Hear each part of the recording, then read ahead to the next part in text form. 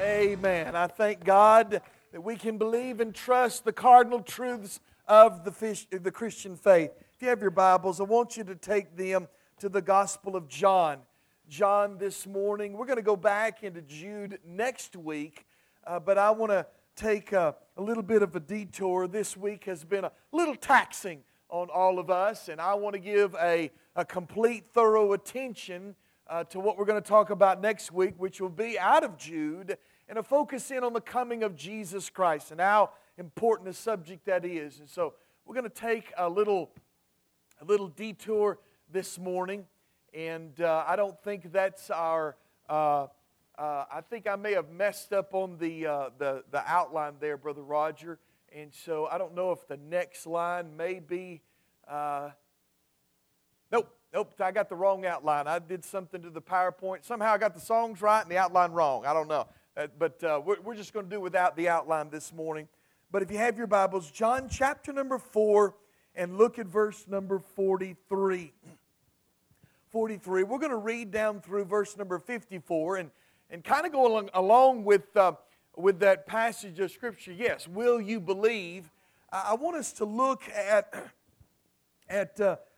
this passage of Scripture and ask that question, will you believe? And I want to delve in a little deeper than just the belief in cardinal doctrines, but I want to look at our faith and trust. And so, will you believe? John chapter 4, and look with me at verse number 43. We'll read down through verse 54. Now, after 2 days, he, that meaning Jesus, departed thence and went into Galilee. For Jesus himself testified that a prophet hath no honor in his own country. And when he was come into Galilee, the Galileans received him, having seen all the things that he did at Jerusalem at the feast, for they also went unto the feast. So Jesus came again into Cana of Galilee, where he made the water wine. And there was a certain nobleman whose son was sick at Capernaum. And when he heard that Jesus was come out of Judea into Galilee, he went unto him and besought him that he would come down and heal his son, for he was at the point of death. Then said Jesus unto him, except ye see signs and wonders, ye will not believe. The nobleman saith unto him, Sir, come down ere my child die. Jesus saith unto him, go thy way, thy son liveth. And the man believed the word that Jesus had spoken unto him, and he went his way. Now as he was going down, his servants met him and told him, saying, thy son liveth. Then inquired he of them the hour when he began to amend. And they said unto him, yesterday, at the 7th hour, the fever left him. So the father knew that it was the same hour in which Jesus saith unto him, thy son liveth. And he himself believed in his whole house. This is again the second miracle that Jesus did when he was come out of Judea into Galilee. Will you believe? Let's pray. Dear Heavenly Father, Lord, we love you. Thank you for the Lord Jesus. God, I thank you for this passage of Scripture and how we are so like this nobleman in our approach to Jesus in many regards. God, I pray that this morning, as other passages of Scripture tells us, we believe, but God, help us our unbelief. God, I pray that you would do heart work in us this morning to cause us to believe you when the outward circumstances reflect no movement of your power, no signal that you're doing anything. God, help us to believe you, to trust you, to take you at your word. Father, we ask this in Jesus' precious name. Amen and amen. I read the story one time about church members who were really upset about a local bar that had opened up within eyesight of this church. These people were very upset about that and complained to the owner that they were going to pray that God would strike the bar with lightning and burn it to the ground. Well, the owner just kind of shrugged off the comment. He never gave it another thought. But a few weeks later, a thunderstorm blew into the community, and the bar indeed was struck by lightning and burned to the ground. The bar owner, remembering the comment from the church members, brought a lawsuit against the church, citing that it was the direct result of the church's activity that the bar was burned to the ground. His argument was that the praying church members were to be blamed for the loss. The church members, in turn, hired their own lawyer who argued that the church could not be held liable and responsible for what had taken place at the bar. After a long review, the judge reported that the case was so confusing. But he was convinced of two things. One, that the bar owner believed in the God of prayer, and that the Christians did not believe in prayer.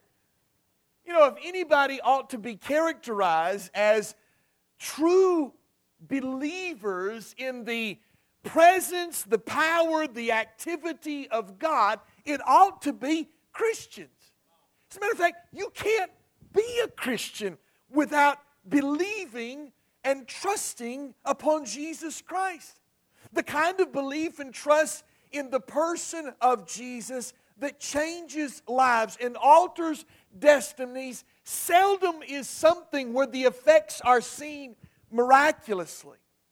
Before us in this text is a man in crisis over his dying child. And he rushes to Jesus requesting a miraculous healing, for him to do something that he had heard so much about, that this man Jesus could heal people. And Jesus confronts him, rather rebukes this man. Except ye see signs and wonders, ye will not believe. You know, there are some in the religious circles today that say that we could evangelize a lot better if there was, and evangelization could be a lot more effective if we had these signs and wonders to authenticate the gospel message. Signs and wonders like you see in Jesus in His ministry and the ministry of the apostles. This would lead to a teaching, though, that there is no saving faith without some sort of miracle, some sort of sign, some sort of strange activity, that someone can't be saved without some sort of outward sign of a heavenly act. But Jesus contradicts that teaching. He contradicts that by saying, except you see signs, except you see wondrous things, you will not believe. The question that Jesus poses to this man and to the bystanders, and I submit it to you, he poses the question to us today. Will you believe Him? Will you trust Him without seeing outward signs and manifestations, signs of wonders, miraculous deeds? Will you trust Him without all of these outward signs? Now, don't get me wrong. I don't put God in the proverbial box and say that God only does certain things at certain times. I'll not relegate the miraculous to the New Testament and say that God doesn't work miracles. Listen, I've been in ministry quite some time, and to be honest, I have experienced moments in which God has answered prayer in miraculous ways through healing and through intervention, divine appointments. I've seen God do too much to say that God does not work miracles in our midst. As a matter of fact, one of the firm doctrines of the faith is the authenticity of miracles. We believe those things. But to insist upon them before belief is really getting the cart before the horse. And what if you believe Christ for a miracle, for a healing, for a reversal, for a provision, and that presumption never materializes? I mean, for many people, their faith has been made shipwreck because of that very point. I can't tell you how many people that I've talked to through the years said, well, I used to go to church, I used to believe in God, but when God took my mother, when this circumstance happened to me, when this tragedy happened, I really fell out with all that. I don't really believe that anymore. You see, that's what Jesus is addressing in this passage of Scripture. What is to become of our faith when we cannot see God working? When there are no visible signs that He is doing anything? I believe there are many in our church today that are secretly bitter at God because He didn't follow through with the plea the way you designed it, the way you wanted it answered. If that's you today, then I want you to know this scene in the Gospel of John is just tailor-made for you. This text also teaches us to believe Christ, His words, His character, His ability, His compassion, when there is no visible or material reason to do so at that moment. You can believe on Christ without the aid of a sign or a wonder or a miracle by recognizing three truths that I want to pull from this text this morning and offer to you. Three truths that will help you believe. Number one, I want you to see the trial that compelled him. The trial that compelled him. You know, it's important for us to key in on the word nobleman in verse number 45. Oh no, verse number 46. So Jesus came again into Cana of Galilee, where He made the water wine, and there was a certain nobleman there. Nobleman whose son was sick at Capernaum. That word nobleman there is a word that literally means the king's man. This is not just a man of stature in the community of respect, maybe respect in the local synagogue. This is a man who is near the king in some sort of regal authority within himself. Likely he was an officer of Herod Antipas, the tetrarch of Galilee. And this was a man of some means, an eminent rank, and yet this trial, this desperate situation compelled him to seek out the miracle worker, Jesus.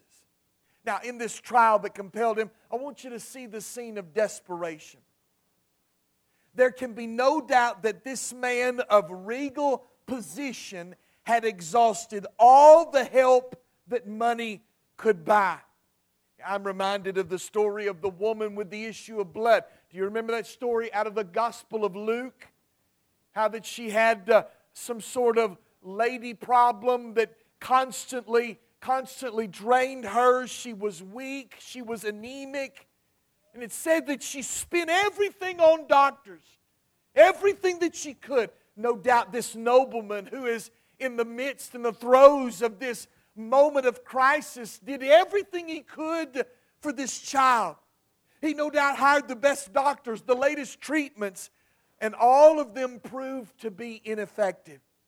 The child's condition did not improve. And this father, with all his standing and all his position, was rendered absolutely powerless, helpless to do anything for his precious son. All of us have lived enough life to where maybe we've known of a grandchild that was very, very sick, or even our own children that are very sick. And there is a sense of powerlessness. Just this morning, Allison contacted Carrie early this morning when she went to the emergency room, and Carrie, I could sense, and in my own heart as well, we felt so powerless. There's nothing we could do. There's nothing we could do to help. Disconnected, so far away, out of our expertise to try to help. You feel so powerless. She began to weep this morning. That's no doubt what this father felt like. He couldn't do anything. This occasion, this trial, this storm, this crisis, whatever you want to call it, was completely out of his control. As much as we like to believe we are in control of so much in our world, there are trials, desperate situations that come into our lives that we are helpless to face. I remember watching a documentary, I think it was back several years ago when back in 2021, maybe when they reviewed those 2011 tornadoes that tore through this area. You remember those? Devastated Trenton, hopped on down to Ringo, cut through Rossville, just devastated places in Alabama back in 2011. And they were talking to this woman whose house was hit by the tornado. And she was quoted as saying this: "All I could do was lay there as I felt the debris fall on top of me and hope that nothing big fell on me." That's helplessness. Sometimes we feel that way even when there's not a tornado. God, just don't let nothing big crush me. God, I can't control anything. All I'm doing is trying to hold on for dear life. I'm sure all of us have been in such a scene of desperation, powerless to do anything to change it. That was this man. That's the context. That's the background. He can't do anything to help his child. He's doing in desperation what he can to do something for his child. Not only a scene of desperation, but a search of determination. Look at verse 47. "And when he heard that Jesus was come out of Judea into Galilee, he went unto him and besought him that he would come down and heal his son, for he was at the point of death." It's been well said that adversity is the good shepherd's black dog.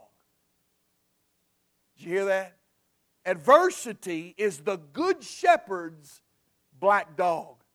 C.S. Lewis said that God speaks to us in our health, but He shouts to us in our pain. The sickness of this man's son caused this nobleman to seek out Jesus.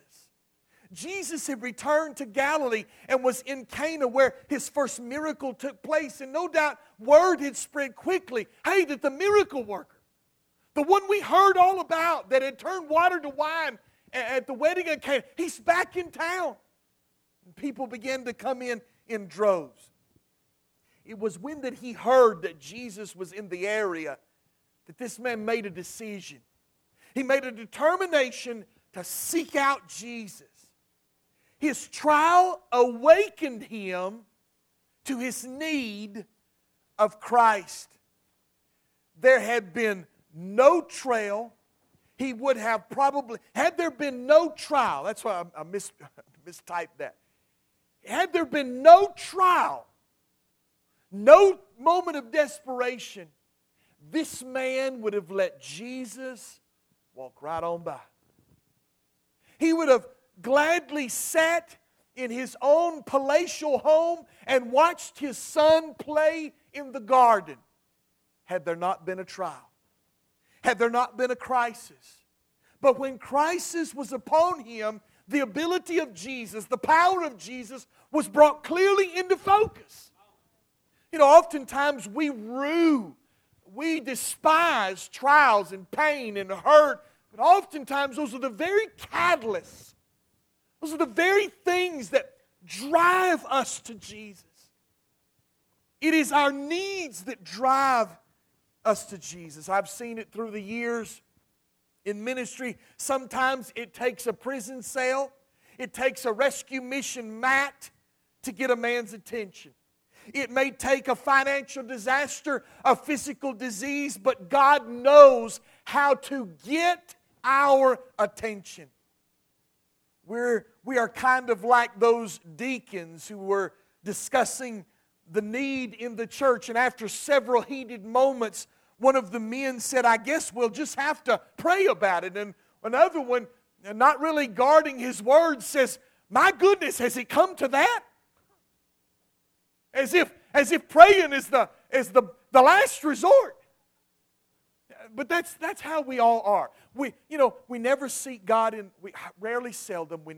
we seldom seek God in the good times. We seldom seek God when the health report is fine, when the bank account is full, when things are going smooth in the family. It's our own. We're all like that. We don't become desperate for God until the storm rages, until we're out of control. But that's the very thing that brought this man to Jesus, and I submit to you, it's the very thing that draws us closer to Him. It's only when we've exhausted all other possibilities that we desperately seek the ability of God. Now, my question to you today, to apply this story to our lives, is what's your trial? What is it you're dealing with? A disease, a sickness, a marriage that is dying, a child's distressful situation? Is it a job? Is it finances? Whatever the need, the best thing you can do right now is seek the face of God, is petition the Lord Jesus Christ. Do whatever it takes to bring your need to His hands. Bring your trial to the feet of Jesus, just like this man did. Not only do we see the trial that compelled him, but I want you to see the truth that confronted him. Look at verse number 48. Then said Jesus unto him, except ye see signs and wonders, ye will not believe. You know, as I read this today, I'm so grateful to this church for helping me get to Israel, because this scene really kind of comes to life. I see the backdrop. I was at Capernaum. I was at Cana. And driving those long roads between the two. Cana was situated on the southwest of the Sea of Galilee, not far from the town of Nazareth. And Capernaum stood on the shores of the Sea of Galilee north, and was about 20 miles between the two.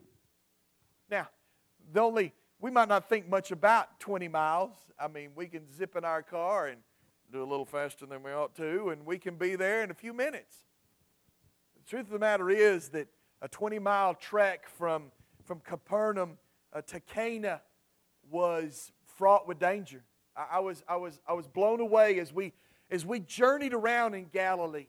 There would be complete fields where we would see, like you see on the side grass of our church, how smooth that is. There would be hillsides and mountainsides with that kind of base, but with large, sharp, jagged rocks all littered out through the fields. I just couldn't believe it. How difficult travel must have been in that time of Jesus. And here this man, he gives no thought. Jesus is in town. I'm desperate. He makes his way to Jesus.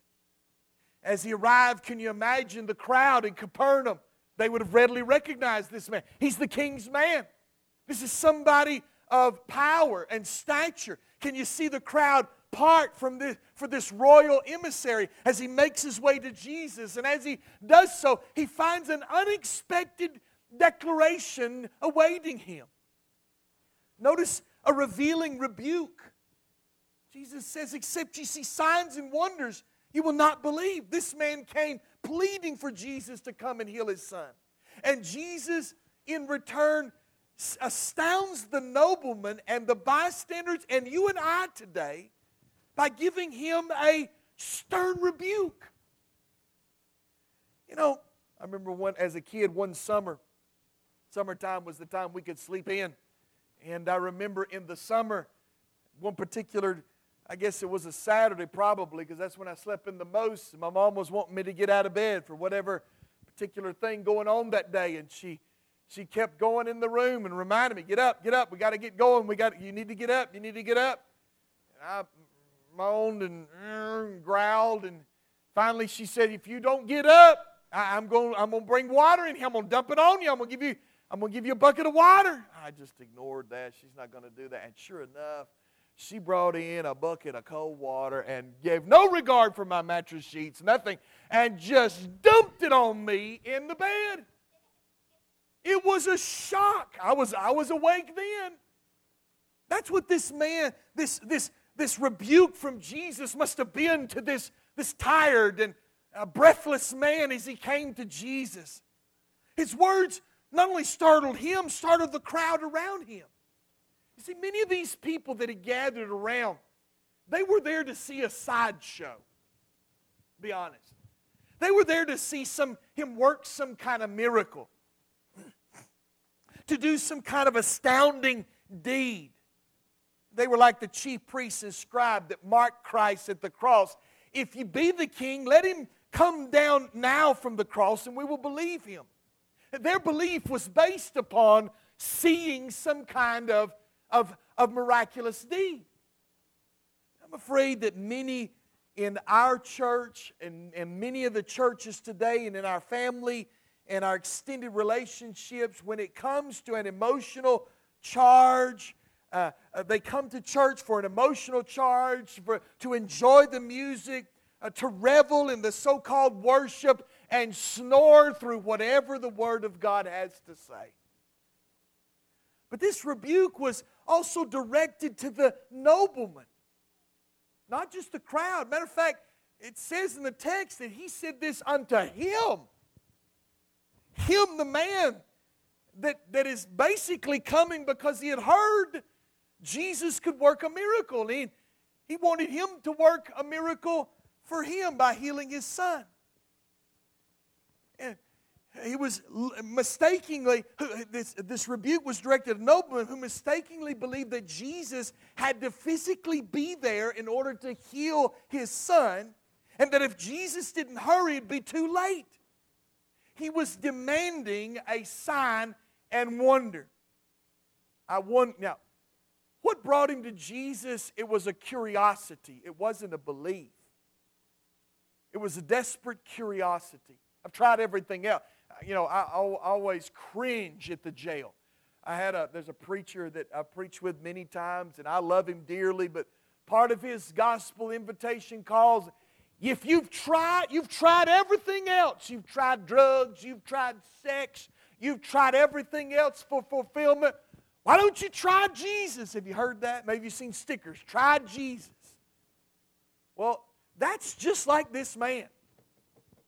He's coming to try, to sample it out. He had heard some good things, and maybe he'll work for me. I'm going to try Jesus out. That's not what we're called to do. We're called to believe. This man in his heart of hearts is demanding signs and wonders. He's demanding that his son be healed. If his son be healed, well, then he'll believe him. He wanted a miracle on his own terms. Is that you? You're unwilling to release or relinquish your desperate trial for the Lord. You don't want it out of your control. You don't want this situation to go in a path or a direction that is detrimental to your sensitivities and your understanding. You want to control the outcome. I want you to do the miracle, but I want the outcome to look like this. This is what I have in mind. Remember, when that goes awry, that's when many people have problems in their belief and trust in Jesus. The truth of the matter is that you must relinquish it in belief. You must take the concern over the outcome of your desperate hour and release it into His hands unconditionally. Take your hands off of it. Let Him have it and release it. Because if you if you're trying to mold it into what you want, you're just like this man. You're seeking signs and wonders and will not believe. Let Him have it. Trust Him with it. And not only a revealing rebuke, but also a powerful promise. Powerful promise. Look at what it says in verse 49. And the nobleman said unto him, Sir, come down, ere my child die. And Jesus said unto him, Go thy way, thy son liveth. The man believed the word that Jesus had spoken unto him and went his way. This man would not be put off, though, by the rebuke of Jesus, nor his teaching concerning His miracle-working power. He may be desperate and in a hurry. He may have his own mindset as to how this should play out, but he's also very teachable. That's what's great. You may come in and you into the service and you may say, this is the outcome I want. This is the outcome I've got to have. Jesus, if you're real, if you have power, do this work in my life the way that I want it to. Give me the good outcome. That may be you this morning, but at least if you could be teachable. He knows how we are. That's why I'm here this morning. To teach you from God's Word how that you should be teachable as well. You should conform to His story, what we see in the life of Jesus. I find that the moments I'm the most teachable are in my moments of desperation. This man would not be denied, and yet he persists. In his first plea, he used the word to inform Jesus. If you'll go back in verse number 47, he heard Jesus was in Judea. He came to him, besought him that he would come down and heal his son. The word son there is just a designation of who this one is, this individual is. But in verse 49, it said the nobleman said to him, Sir, come down ere my child die. That word child there, it literally means my little one, my baby. There's more of an emotional attachment he's expressing here. Can you hear this man pleading from the depths of his heart? Come to my house before my baby son dies. Again, he was errant in his thinking. He's thinking time is of the essence. We've got a 20-mile trek ahead of us. And if we don't leave now, then my son will die by the time we get there. He was errant in his thinking, but his heart was desperate. Psalm 34:18, the Lord is nigh unto them that are of broken heart, and saveth such as be of a contrite spirit. Your desperation is not off-putting to Jesus. He is touched with the feelings of our infirmities, and all points tempted like us he was. He knows the human element. He was one of us that he might die for us, but he is touched with the feeling of our infirmities. Jesus basically responds by saying, okay, I will grant your request, I will heal your son, but I will not go to your house. You must believe me without seeing. Jesus is proving a point here. You have to be satisfied with my word. I relinquish, I relent, I will do what you ask, but you've got to take me at my word. You've got to take me at my word without seeing the end result instantaneously. This man could have asked for proof. He could have questioned Jesus. How do I know that he's healed? But he didn't. This man, it said it in the text, and he believed the word that Jesus had spoken unto him. He put his back to Jesus and walked away to his son. He did. He believed the words of Jesus, and that was enough. When I read that, I'm reminded of John 11. Do you remember when Lazarus died? Martha and Mary, the sisters of Lazarus. Oh, if you had been here, my brother had not died. They were so distraught with the death of Lazarus. Jesus says unto Martha in John 11:40, if thou wouldest believe, thou shouldest see the glory of God. What a truth when related to not only the death of Lazarus and the trials in our life, but eternity. If thou shalt believe, thou shalt see the glory of God. Maybe you just need to believe Jesus this morning. The Scripture assures us that one day our faith will become sight. I don't know about your trial here down below. I don't know if your proverbial son that is nigh unto death, if it is in the plan and the will of God for that son to die. I don't know that. But I do know this, that you can trust His Word.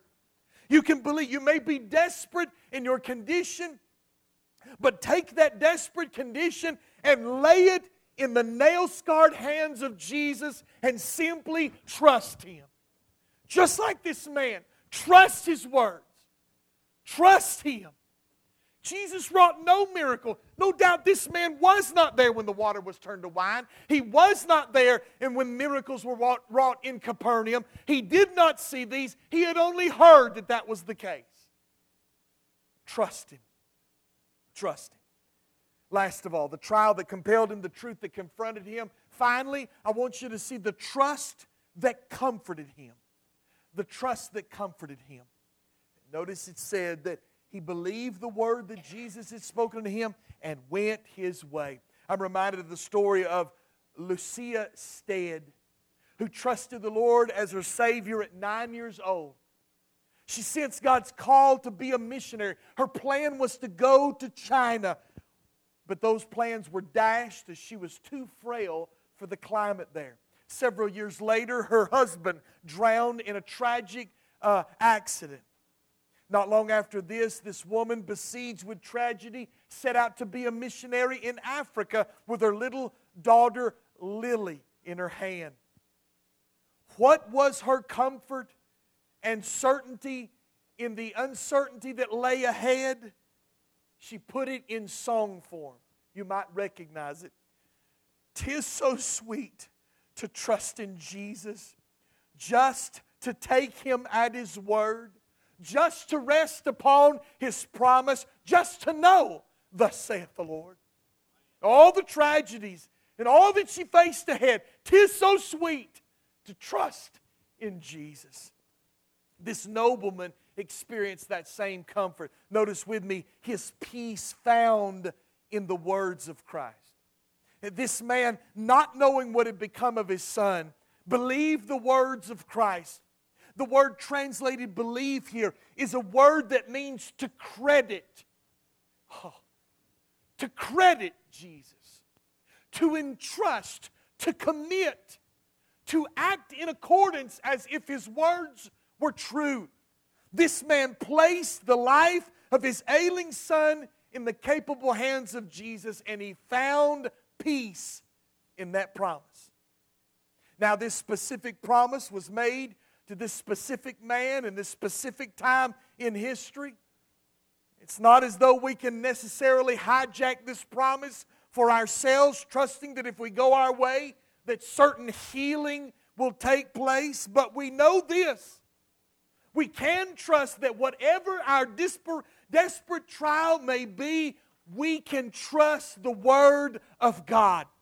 We can trust the character and the person of Jesus. My good friend, Dr. Terry Trivett said this: faith must rest itself upon the Word of God. He may be pleased to give us signs and confirmations along the way, but in the end, it is His Word that we must cling to. I was not there to see Jesus nailed to the cross, but I have the Word of God to tell me it happened. I was not there when they placed Jesus into that tomb, but I trust God's Word to tell me that. I have not peered into that vacant tomb, but I believe it is empty because God has recorded it in His Word. My feet have never stood on golden streets. My eyes have never seen pearly gates. Yet I live each day believing they will, because God cannot lie, and He has given me His Word. Faith may have its questions, and doubts may come to all of us from time to time, but our confidence must ultimately rest upon what God has said in His Word. End quote. Trust God's Word. The infancy of the Christian life is to trust God's Word. Why do you think it would be any different down the road? I tell you this morning, whatever your trial may be today, know this, that He has said that whosoever comes to me, I will in no wise cast out. That whoever believes in Him has everlasting life. That He will never leave us nor forsake us. That He does work all things out to the good of them that love Him. That He cannot lie. That He will continue the work which He performed in you until the day of His coming. That all the promises of God in Christ Jesus are yea and amen. Trust God's Word no matter the outcome. Believe in Him. This man turned his back in Jesus and turned his back from Jesus and pointed in the direction of his crisis, only trusting Jesus and His Word. That's how we live. We live our life in this section of text between the time that he put his back to Jesus and the time he was encountered with his servants along the way. That's where we are. That's where you are. That's where I am. We're living in that span of time. I'm simply going forward trusting that what He said is true. I'm just going to trust Him. That He's got everything working out for my good and His glory. God is too kind to do anything cruel, too wise to make a mistake, and too deep to explain Himself. His peace found in the words of Christ, His profession based on the work of Christ. 53. So the Father knew, then inquired He of them, verse 52, them the hour that He began to amend, and they said unto Him yesterday at the 7th hour, His fever left Him. And the Father knew that it was at the same hour in that which Jesus said unto him, Thy son liveth, and Himself believed. Here's another belief. Here's another belief. Not only the belief in the words of Christ, but the belief of the realization. The realization. I heard the story of a famed tightrope walker that walked across the Niagara Falls with a balance bar in his mouth, pushing a wheelbarrow with his hands. It's an amazing feat. And he walked all the way across Niagara Falls in that situation. He crossed the falls, and the crowd cheered. The man that did the feat looked at a little boy that was in the front of the crowd. He was wowed by what the man had done. He was cheering him. The man said to the little boy, he's like, do you believe that I can go back across to the other side? The boy said, oh, yes, sir, I believe that. Then he asked, do you believe that I could take you to the other side? Oh, yes, sir, I believe that. Then he said, good, jump in and I will take you. And the little boy said, no, sir, I'm not gonna do that. He had faith, but no trust. This nobleman came to Christ having faith in His power. He left trusting in His promise. There's a big difference between the two. But in verse 53, this man believed in His person. Ultimately, when God answers our prayer or calms our raging trial, it is not that we might be wide-eyed in amazement, but that it is what we might know and love Him more. You remember those disciples on the Sea of Galilee pulling against the waves in the heavy storm? Jesus comes walking on the water. He did not do that for them to ooh and ah at the ability of Him to walk on top of the sea. It was that they may see Him like they've never seen Him before, that they may worship Him from experience, knowing who He is and His power. When God answers your prayer, when God meets your need, when you trust God's Word and the outcome is seen clearly that God's hand's in it, it's not for you to ooh and ah and wonder over the amazement of the turn of events of how God has had His hand. It is to worship Him. It's to know Him better. It's to know more of His character and to trust Him. The profession based upon his profession was based upon the Word of Christ. Said he believed in his whole house. There's nothing like seeing God work in people's lives and do things to make you a witness for it. This man was immediately a witness. Honey, you're not going to believe this. But the moment Jesus said, your son liveth, is when that boy's fever broke. He is the Messiah, no doubt. He is the Messiah. He is the Son of God. I don't know where this man's story plays into the life of Jesus, but I guarantee you it does. This man took Jesus at His word. He trusted Him. Is that not what saving faith is? To trust Him without seeing miracles and signs, without walking streets of gold, without entering gates of pearl, to trust Him that what He said is true, that I am the way, the truth, and the life, that if he that believeth in me, though he dead, yet shall he live again, that if God gave His only Son, that He might die on the cross for our sins, that we, by believing Him, could have the gift of eternal life. We put our trust in those words. We bank our eternity without seeing gates of pearl, without seeing streets of gold, without seeing angelic hosts in the heavenly portals. We trust His word. In his book, 7 Convincing Miracles, Dr. Erwin Lutzer tells of a missionary couple who served in China before the communists took over in 1949. They had lived high in the hills, and their only means of transportation was using a boat on a nearby river. At a particular time of the year, that river dried up. There was no way to get quickly down to the places they need to go. They knew that if they were to get medical help for their child, that they would have to travel by boat. But the river was only a muddy stream. They prayed that it would rain so that the river would swell and so that they could travel. But their prayers were unanswered. Days later, their child died. Shortly after the child's death, they walked outside and rain was splashing down their faces. By the next day, the river had swollen and boats were able to travel. What would you do? What would you have said to God if that had been your child? Was God mocking them? Why should they believe when God seemed so heartless and even cruel? The missionary couple went on believing. They learned that their faith is more than receiving from God what we ask, but it is the ability to accept whatever God gives. Whatever God gives. Is that the kind of belief that you have? Thomas was dead set that unless he put his finger in the nail prints in his hand, unless he put his finger into his side, he would not believe. When Jesus finally revealed Himself to Thomas, Jesus said in John 10:29, Jesus said unto him, Thomas, because thou hast seen me, thou hast believed. Blessed are those that have not seen and yet believe. He's talking to you and me.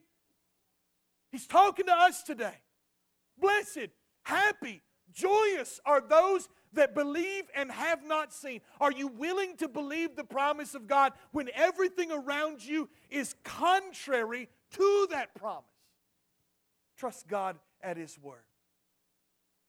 For you're here today that are without the Lord Jesus. You've never believed upon Him in the first place.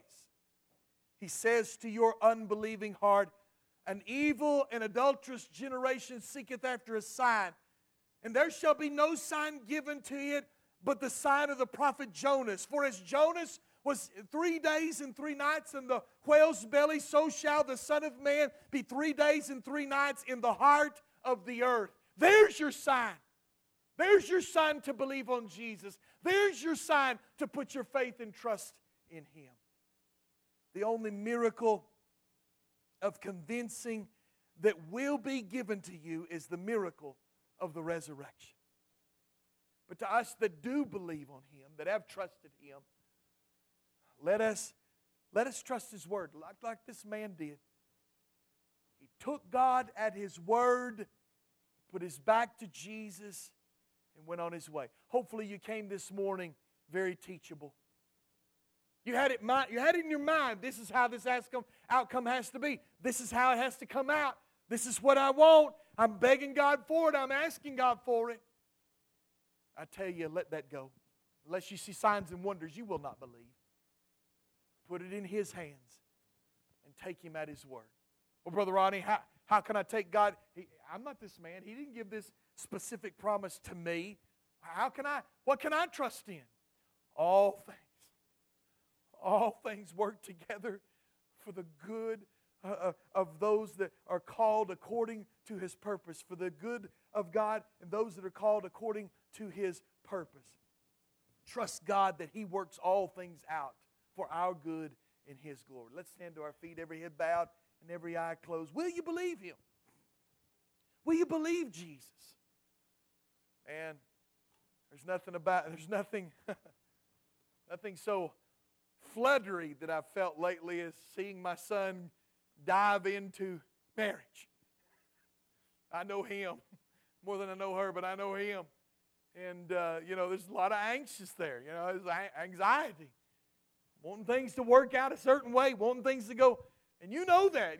Many of you are parents. You know the uncertainty of letting your children go and hoping and praying that they take certain paths. They lead certain directions. We're to place that in His hands this morning. I'm to place Evan and Jenna squarely in the hands of Jesus this morning. And put my back to Jesus, knowing that His word is true, that His promises are in effect, that He will work things out for the good of them that love God, called according to His purpose. You do the same today. With your anxious thoughts and desires, your needs. If you're here today and you don't know the Lord Jesus, believe on Him. Trust Him. Your miracle has already been given. Jesus is alive. Jesus is raised from the dead. 2,000 years we have been celebrating His resurrection. Come, know Him today. Let's pray. Dear Heavenly Father, Lord, we love You. Thank You for the Lord Jesus. Father, I pray that You'd work these truths into our heart, that You'd help us to believe, that You'd help us to trust in Your word. God, help us to be moldable, shapeable. Let us place it in Your hands and let it go. God, it is Yours. I'm going to trust You with it. God, I'm going to pray that my son lives, but I'm going to put it in Your hands. God, I pray that You would help our faith. I believe, help Thou mine unbelief. God, help us to trust You, to see the glory of God in our lives. Father, we ask this in Jesus' precious name. Amen and amen. Please turn to page 385. Softly and tenderly, Jesus is calling. Here's the place and opportunity for you to respond to God's word, either at your seat or at this altar. Do business with God today. God's working among us this morning. God knows what He's doing. You respond as God leads. Page number 385. Softly and tenderly, Jesus is calling. Brother Roger.